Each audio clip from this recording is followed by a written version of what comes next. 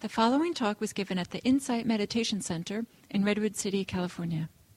Please visit our website at audiodharma.org. First, I'd like to say thank you for those of you who came all day.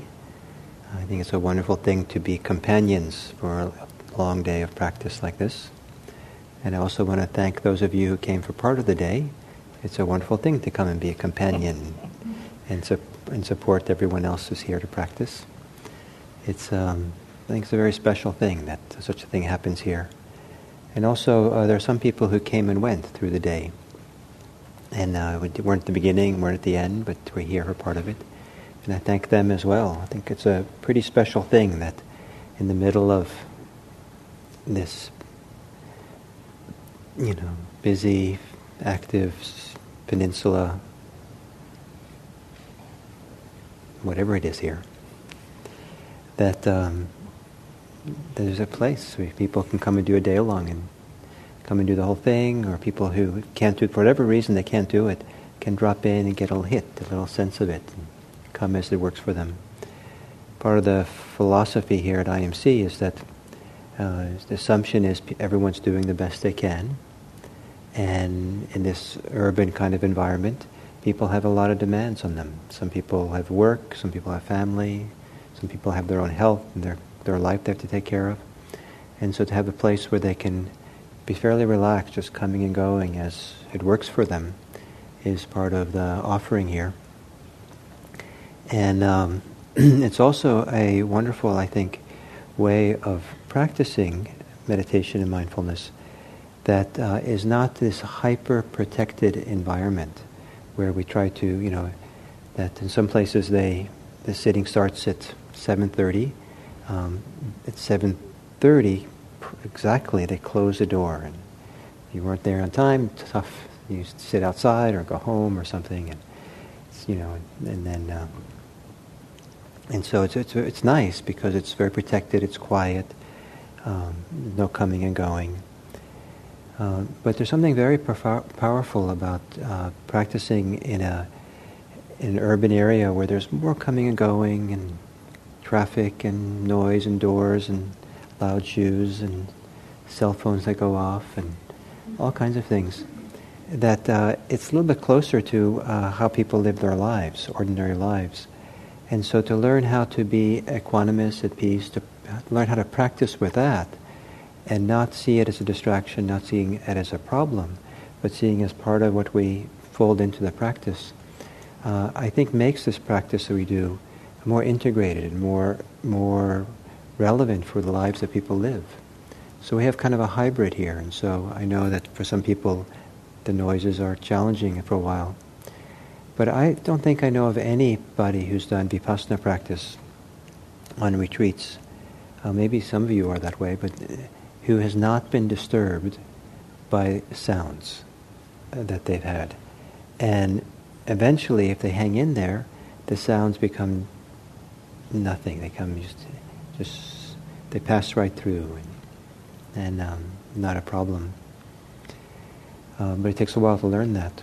When I was first introduced to vipassana, this practice in Thailand, I was practicing at a used to be a comic strip in the United States called Pogo, and they had it took place in Dog Patch? Or, is that what it was called? Anyway, this kind of that was another. What was the place? No, there was a place where that Pogo had. What?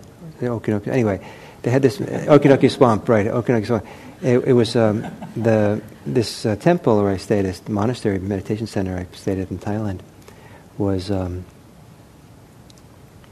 part of it. And my kuti, my cabin, was on a swamp, and there were pigs walking around, and I don't know what it was, but there was like this dragon, this like big lizard that crawled around, and wild dogs, and it was just chaotic, and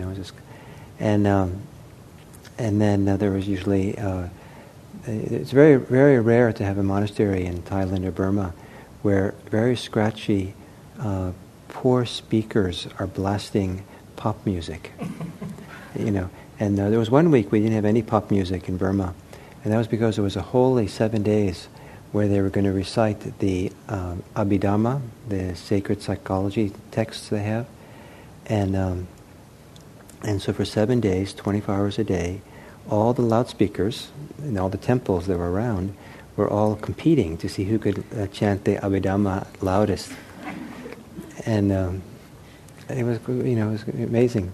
And then when anyway, the first time I was there, I didn't practice there, but I visited the headquarters of one of the major sects of Thai Buddhism called the Mahanikai. And they had a number of buildings and dormitories where monks lived, and big place. And I went to visit a monk there. And so you go into the lobby, and the lobby was not that big. The lobby was about the size of this room here. And so you go into this front doors, and you come into this room like this, and there was a big desk where a receptionist or someone, checked you in when you came in. Say, I want to see monk so-and-so. Go up to the third floor. And on phones, they kept ringing, and the person's answering the phone. And all the people coming and going and asking for directions and talking and all that. And then there were these steps that went up, So imagine that going up to that little landing up there were steps going up, and right over there was the table and something. Anyway, so right there, next to the steps, with a desk there on one side, and the door over there, was a Vipassana group that were doing their practice all day long, sitting and walking and meditating, and the whole hustle and bustle of the monastery was coming and going. And I kind of looked at that, and they seemed very settled and very concentrated. And so if you think that if you can go to Asia to finally get a quiet place to meditate, you'll go to Asia and come back and say, "Why, it's pretty quiet here at IMC compared to what you can get." Anyway, I'm just giving you some background for how we're set up here and the approach that we have. So it's all kind of more integrated here than maybe meets the eye when you first come. So there are two modes, sometimes useful to differentiate two modes of practicing. Perhaps both modes have their time and place when they're appropriate. One mode I call the utilitarian mode, and the other is the appreciative mode. And the utilitarian mode has a purpose and a goal. You want to accomplish something. The appreciative mode is appreciating what is, appreciating something. In the utilitarian mode, it's about getting something, becoming something, instituting some kind of change, and figuring out the most utilitarian way to do that. The appreciative mode, it's about nurturing or tending or celebrating or appreciating what is there, not changing it, not getting something. In the utilitarian mode, there's some kind of desire that has to operate, and it's by getting something or becoming something. In the appreciative mode, it has much more to do in terms of practice. It's much more to do about how you are, and recognizing how you are, appreciating how you are, being with yourself how you are. They both have their purpose, both have their time and place. They don't have to be so opposed to each other. But I find that one of the most useful ways of practicing is to have a strong foundation in the appreciative mode, and to allow something to happen. In the utilitarian mode, it's very important to know, and so knowledge is important.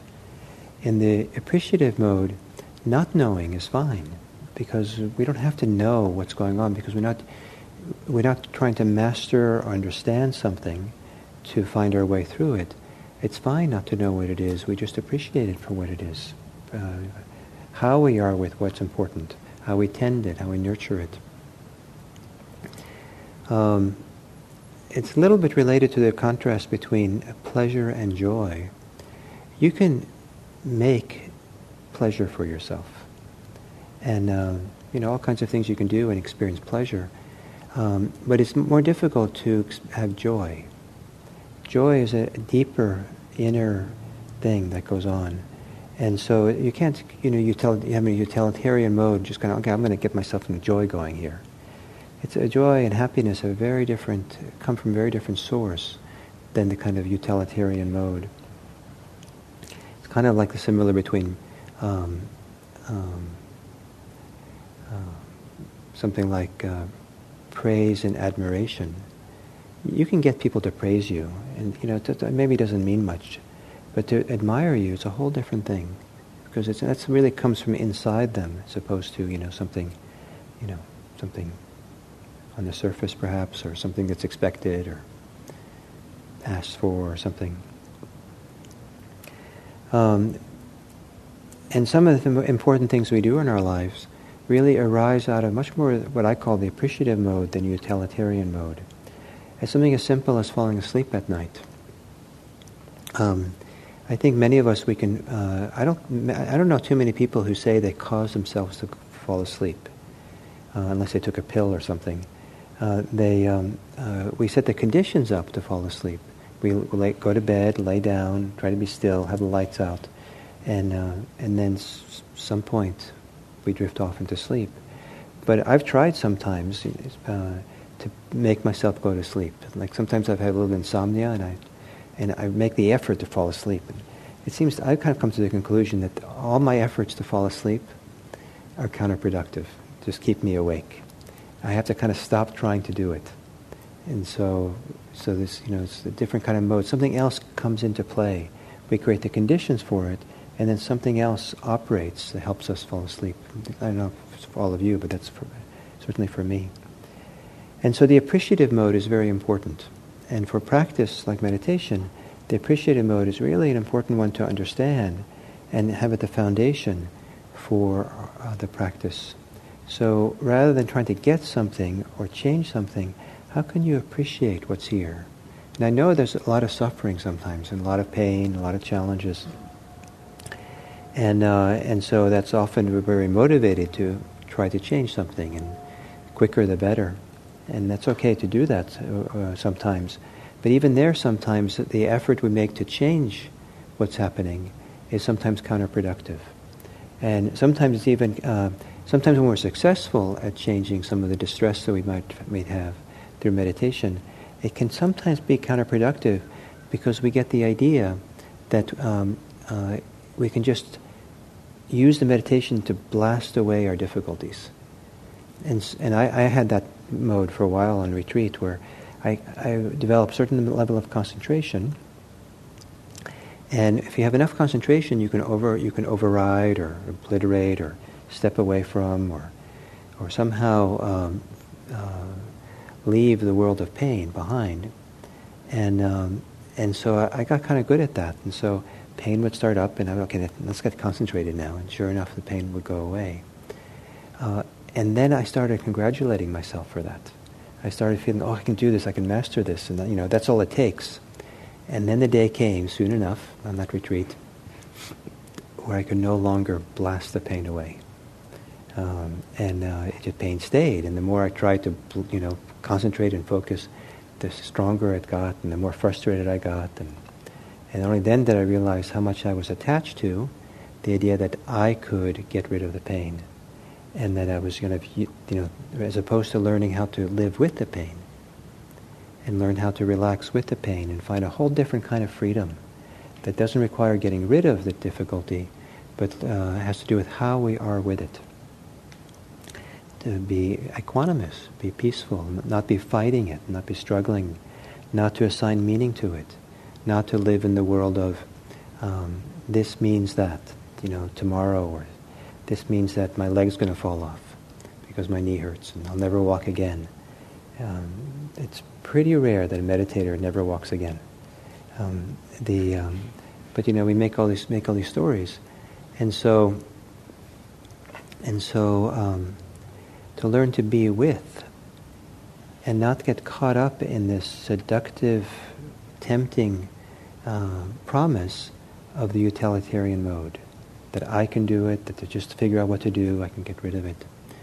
At times that's useful, at times it works, and it has there's hopefully have the wisdom to know when to use it, when to do that.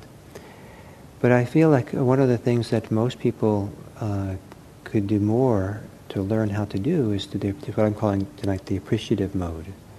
The mode of being present for what is, and nurturing what is beautiful, nurturing what is nice there, supporting something to grow. And so when there is great difficulty in practice, lots of distress, psychological challenges, difficult mind, physical pain, whatever, what is it we can appreciate? What is it we can nurture and support? And so part of what we can do is these 5 faculties, the 5 strengths that I've been talking about today. These are capacities we have. They're always there. And can we recognize them? Can we appreciate what's there? Can we appreciate the confidence that we have? Every single one of you had to have some kind of confidence to come here today. You might not have thought of that. You weren't thinking about that. You weren't seeing yourself through the lens of having confidence. Some of you might have had trepidation coming here, like worried about what you're getting yourself involved in, and many people when they come for the first retreat, they're scared and worried, and that's but you came anyway. And so coming anyway means you had some confidence in something, some confidence in yourself, and so to appreciate that. You put in effort. It's not easy to spend a day doing what we do here. I know a lot of people, you go down to El Camino, downtown Redwood City, just choose a random person and kidnap them. And put them right down here for the day at IMC. Tell them 6 o'clock in the morning, take them out of Starbucks, bring them here.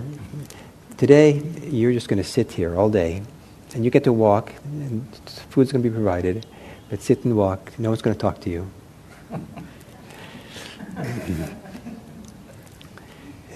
They'd probably call the police and get you arrested for torture or something.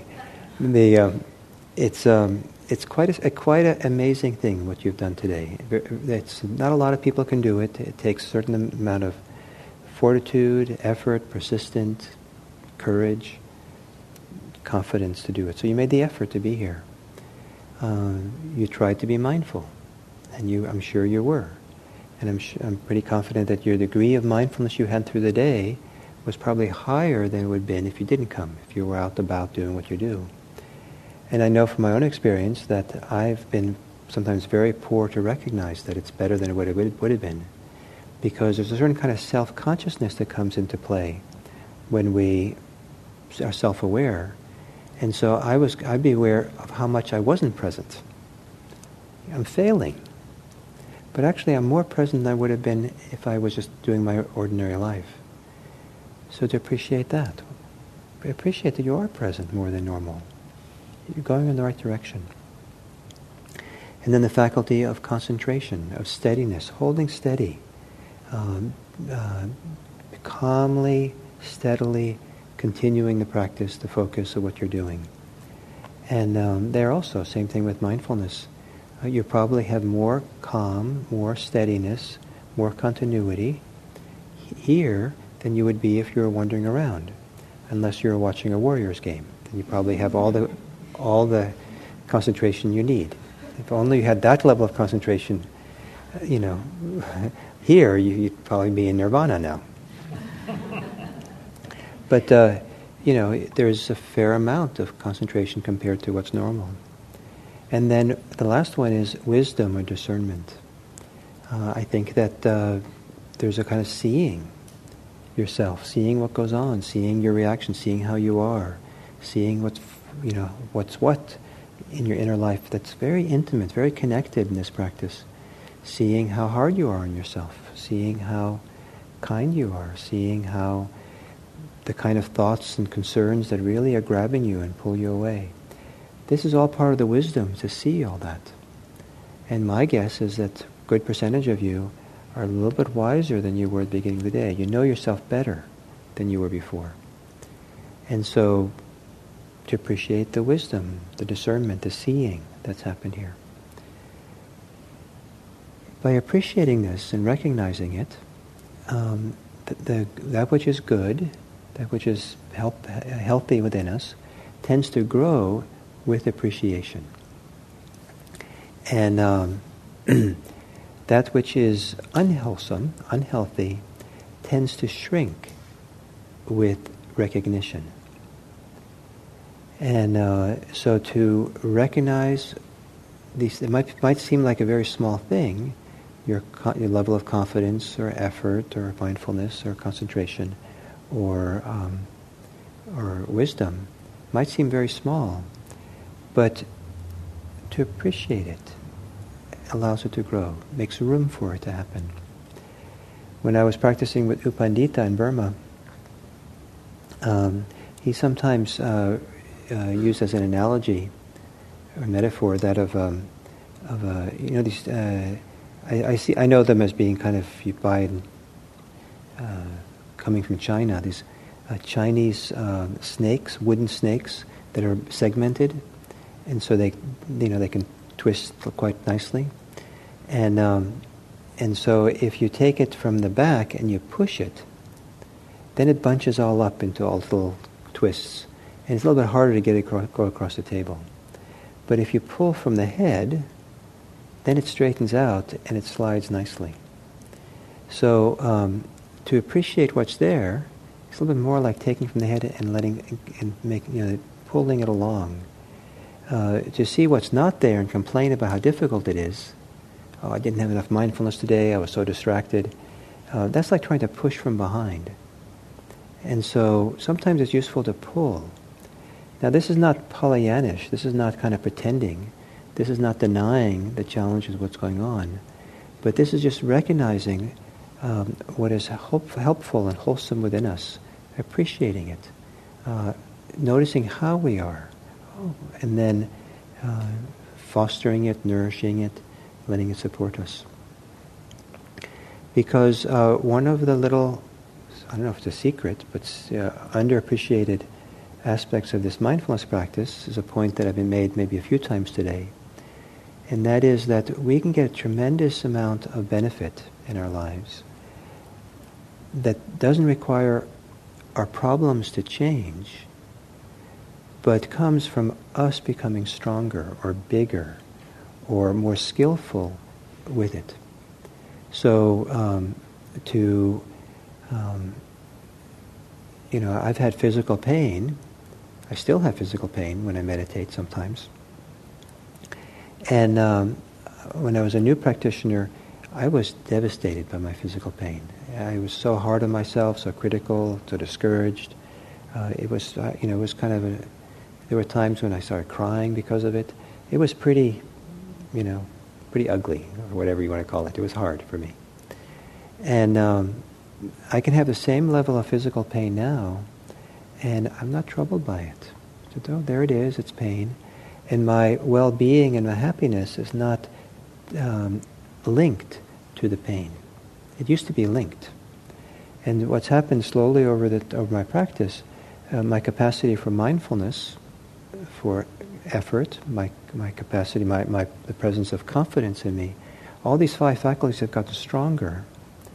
And as they've gotten stronger and stronger, it's kind of like I've become independent of the pain. I'm not so tied to it. I'm not identified with it. There's this bigger, nicer thing that's there, that's present. I try not to ignore the pain.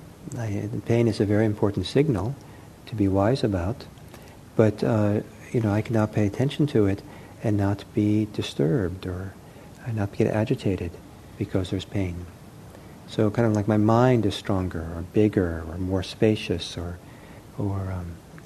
less influenced, less affected by the pain. So all kinds of issues in our lives can be that way. I used to be quite hard for me to sit and meditate when it was really hot. In Thailand, I'd get up from meditation sometimes during the hot season in March, and I'd be sitting on a little mat like this, and I'd get up and look back at my mat, and there was a outline of my body in wet all the way around because I was just sweating and sweating, and And it was difficult for me. And then at some point I learned that how to be present for the heat, my hot body, and not have my mind or my heart tied to it, to be entangled with it, to be disturbed by it, or define myself by it. And so my mind or my heart, these 5 faculties, became stronger, more independent than this uncomfortable feeling of heat that I had. And so just, I'm hot. That's just hot. And I'm not hot. It's just hot. Or I've been sad, or I've been angry, different kinds of ways of being. And then I have the ability to be present for it, to be with it. And again, same thing with confidence, with effort, with mindfulness, with concentration, and wisdom enough. So I'm not defined by the anger or the sadness or the grief. I can see it, I can practice with it. I have a friend who's been a Buddhist teacher and practitioner for, probably 40 years or so, who now has kind of advanced stage cancer. And maybe he's now doing chemotherapy, which has been very hard for him, very debilitating. He had kidney failure, had to go into the hospital, and he's going to have a stem cell transplant soon, and so he's having a really hard time. But conventionally, but his attitude towards it is one of curiosity. He's super interested to find out what this experience is like. What happens to the mind? What happens to him? How does he relate to it? What is consciousness like when he's involved in these altered states that come from being so sick and nauseous and debilitated and body shaking? He said, and what is consciousness like when he comes out of that? And so to listen to him talk, it's contagious, like his curiosity and his interest, and he's not defined by negatively by the debilitating condition he's in. He has this strength of interest, the strength of curiosity, which I think represents the sum total of these 5 strengths that I've been talking about today. His desire to see and to learn, his curiosity, has a lot to do with the wisdom factor. The wisdom has to do with seeing clearly what's there. So he wants to see. And he has a lot of confidence that, I don't know if he has much confidence he has in himself at that point, but he has a lot of confidence in the process. A lot of confidence it's worthwhile to try to look and study and explore. He has he has a strength of effort. He's making his effort the best he can. It's like what he wants to do with his life is really kind of study and discover what this is. He has a lot of mindfulness. He's really staying present, staying there. And there's a kind of steadiness and a concentration there. So all this is kind of reinforce the idea, hopefully, that one of the things we're trying to do in this practice is to develop strength. And that strength can serve us. And it doesn't require things to go away. It doesn't require us to have new experiences, but we're with our experiences in a new way. Whatever is going on, we're being in a new way.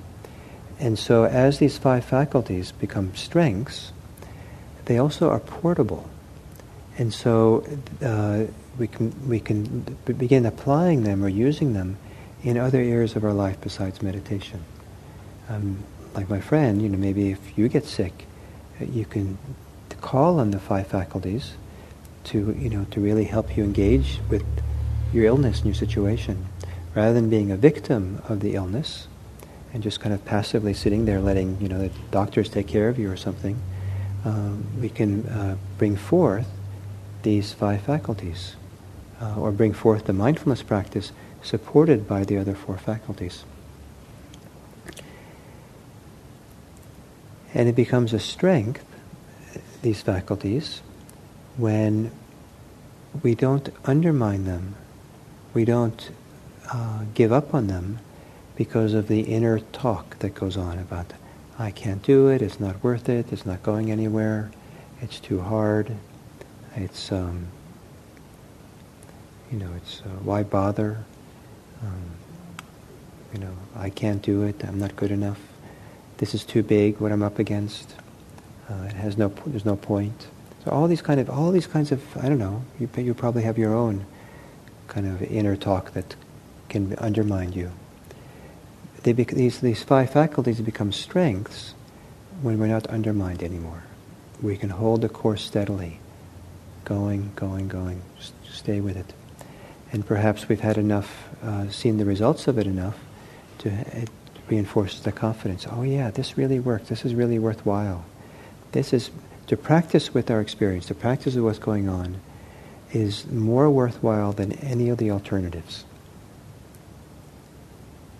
And the alternatives maybe are not so useful. And so, then with time, we do the opposite movement with some of the unhealthy tendencies we have. We lose confidence in them. We stop making effort to support them. We stop giving them a lot of attention. We stop being focused on them, concentrated on them. And we stop trying to wisely sustain them, wisely justify them, wisely, whatever understanding we have. So there's a diminishing of the 5 faculties in relationship to some things, and the strengthening of them in relationship to others. So strength. So we have a few minutes before the end, and does anyone like to ask anything or make a comment about what I've taught today, or this whole idea of strength? Anyone like to protest strongly? And or would any comment about today that you'd like to make? Yes, Suzanne. And maybe you can use the mic, because some people have hearing assistant devices.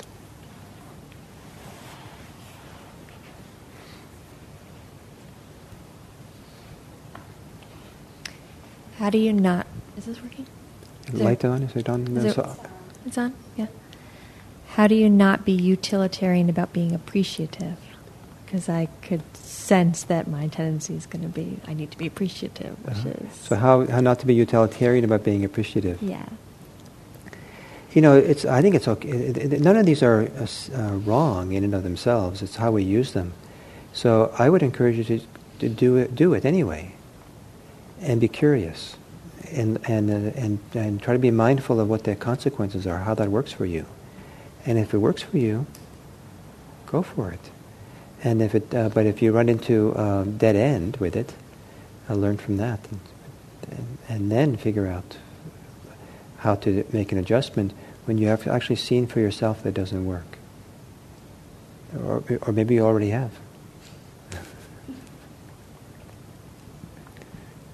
Thanks.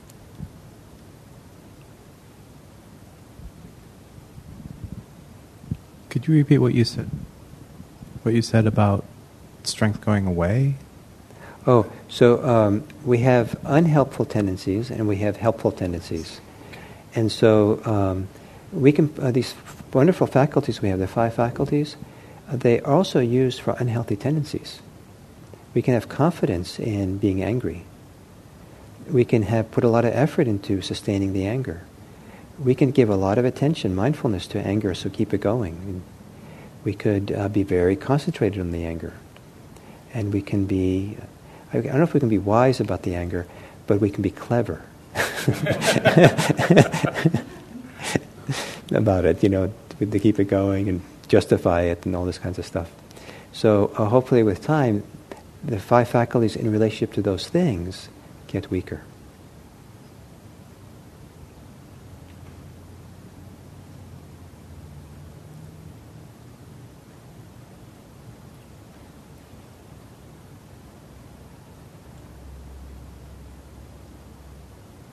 What I took away from your talk was really helpful for me. It was, I'm not trying to transform my pain. You're not trying to... Can you turn it up slightly? I have trouble hearing. I'm Yeah. not trying to transform my pain.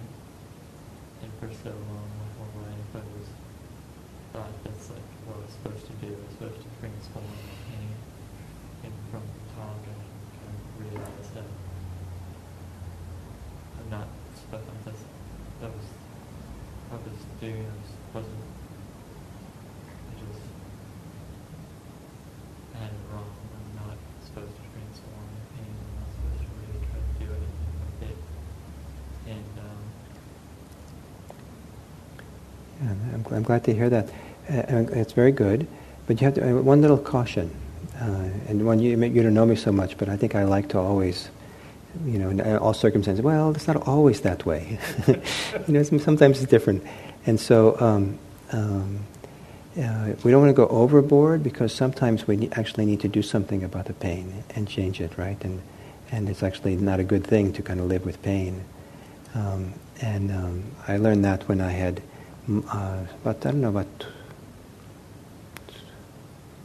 probably about 13 years ago, I had my tonsils taken out.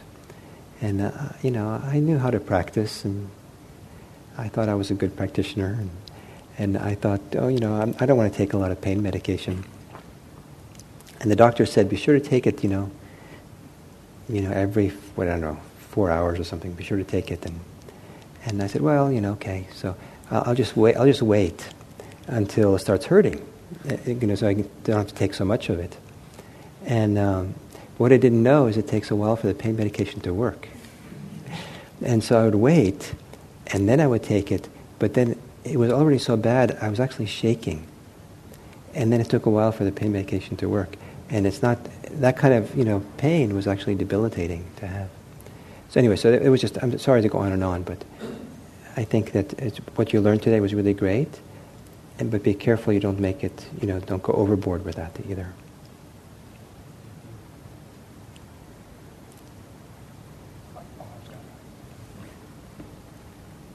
You want to try this one in terms of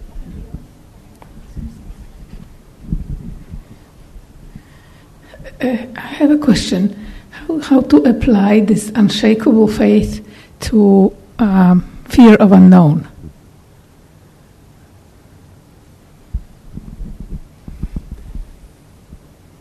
Well, I think, how do you apply?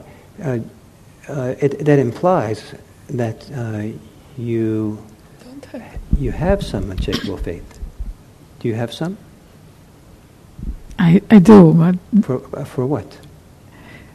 well, it's generally for unknown. Whatever the situation, I don't know, and I'm fearful about. So you don't have confidence for the unknown, Right. but do you have confidence about some things? I do. So describe a little bit, if you can, what you know about the confidence you do have. What does it feel like? How does it operate? It has worked, even if it was an unknown at the time, and then I worked through it some level, and it became known. But there was fear, definitely fear before. So the confidence you developed began with fear, and then working through something until you had some mastery or understood something and some competency, and then you had confidence. Right. So actually, being in that fear, I guess that's. Yeah. So I think you just answered your question. Right. The unpleasant part, going through the unpleasant part of through the fear, whatever that is. So that sounds like that's your way. Right. And that sounds really wise to me. Well, I was looking for a different way, simply, but mind way, but there is an experiential way, obviously. Oh, I see. Yeah. But what I would encourage you is, so you have to figure out how much fear you want to go through. Sometimes it's useful to do it in small dosages. Mm-hmm. Sometimes it's useful to be courageous, just jump right in and go through. But I think if you're not sure what to do, I think it's just useful to kind of make it in small steps. So one exercise is to know you're afraid, and imagine you're standing across the street looking at it. And if you're that far away, then maybe it's okay just to gently look at it for a while. But to really be right where in the body where it is and feel it is just overwhelming. So just kind of be far away, or take your mindfulness like mindfulness, or your attention is like soft cotton gauze, and gently come and just tap the fear for a few times and pull away. So you're just doing little dosages of it, and then begin to have confidence that you can be with it for a moment. You can be with it for a distance, and that's confidence. And then next time you go a little bit closer, or you keep the soft attention a little bit longer with it. And slowly over time, you'll learn that it's safe to go closer and closer to the fear. I think that's very helpful, because I think that's what I actually was doing. Building it up, so to speak. Slowly, like being kind of like almost blind, but kind of like feeling my way through. Wonderful, yeah. So I think confidence is something that often is best to think that it grows slowly and steadily, and not to kind of try to go too fast. But it takes making the effort. That's why effort is so important. Right. But you have to make the right effort, the wise effort, and sometimes very small steps in getting confidence in it. And some people feel small steps don't count. Well, maybe they don't count much, each small step, but you put enough steps together, you can climb a mountain. Thank you. Okay, so thank you all. So I know it's late. I don't know if anybody wants to stay a few minutes, but usually at the end of day-longs we do some more of the tidying. I don't know, probably all that needs to be done today is if someone can vacuum in here and maybe clean the bathrooms. Are there maybe 4 people who are willing to stay? 1, 2, 3. The bathrooms are done. Oh, the bathrooms are done. Yeah, Oh. So maybe the only thing needed to do is to vacuum. Would you mind doing that? organizing the cushions. Oh, should I get cushions?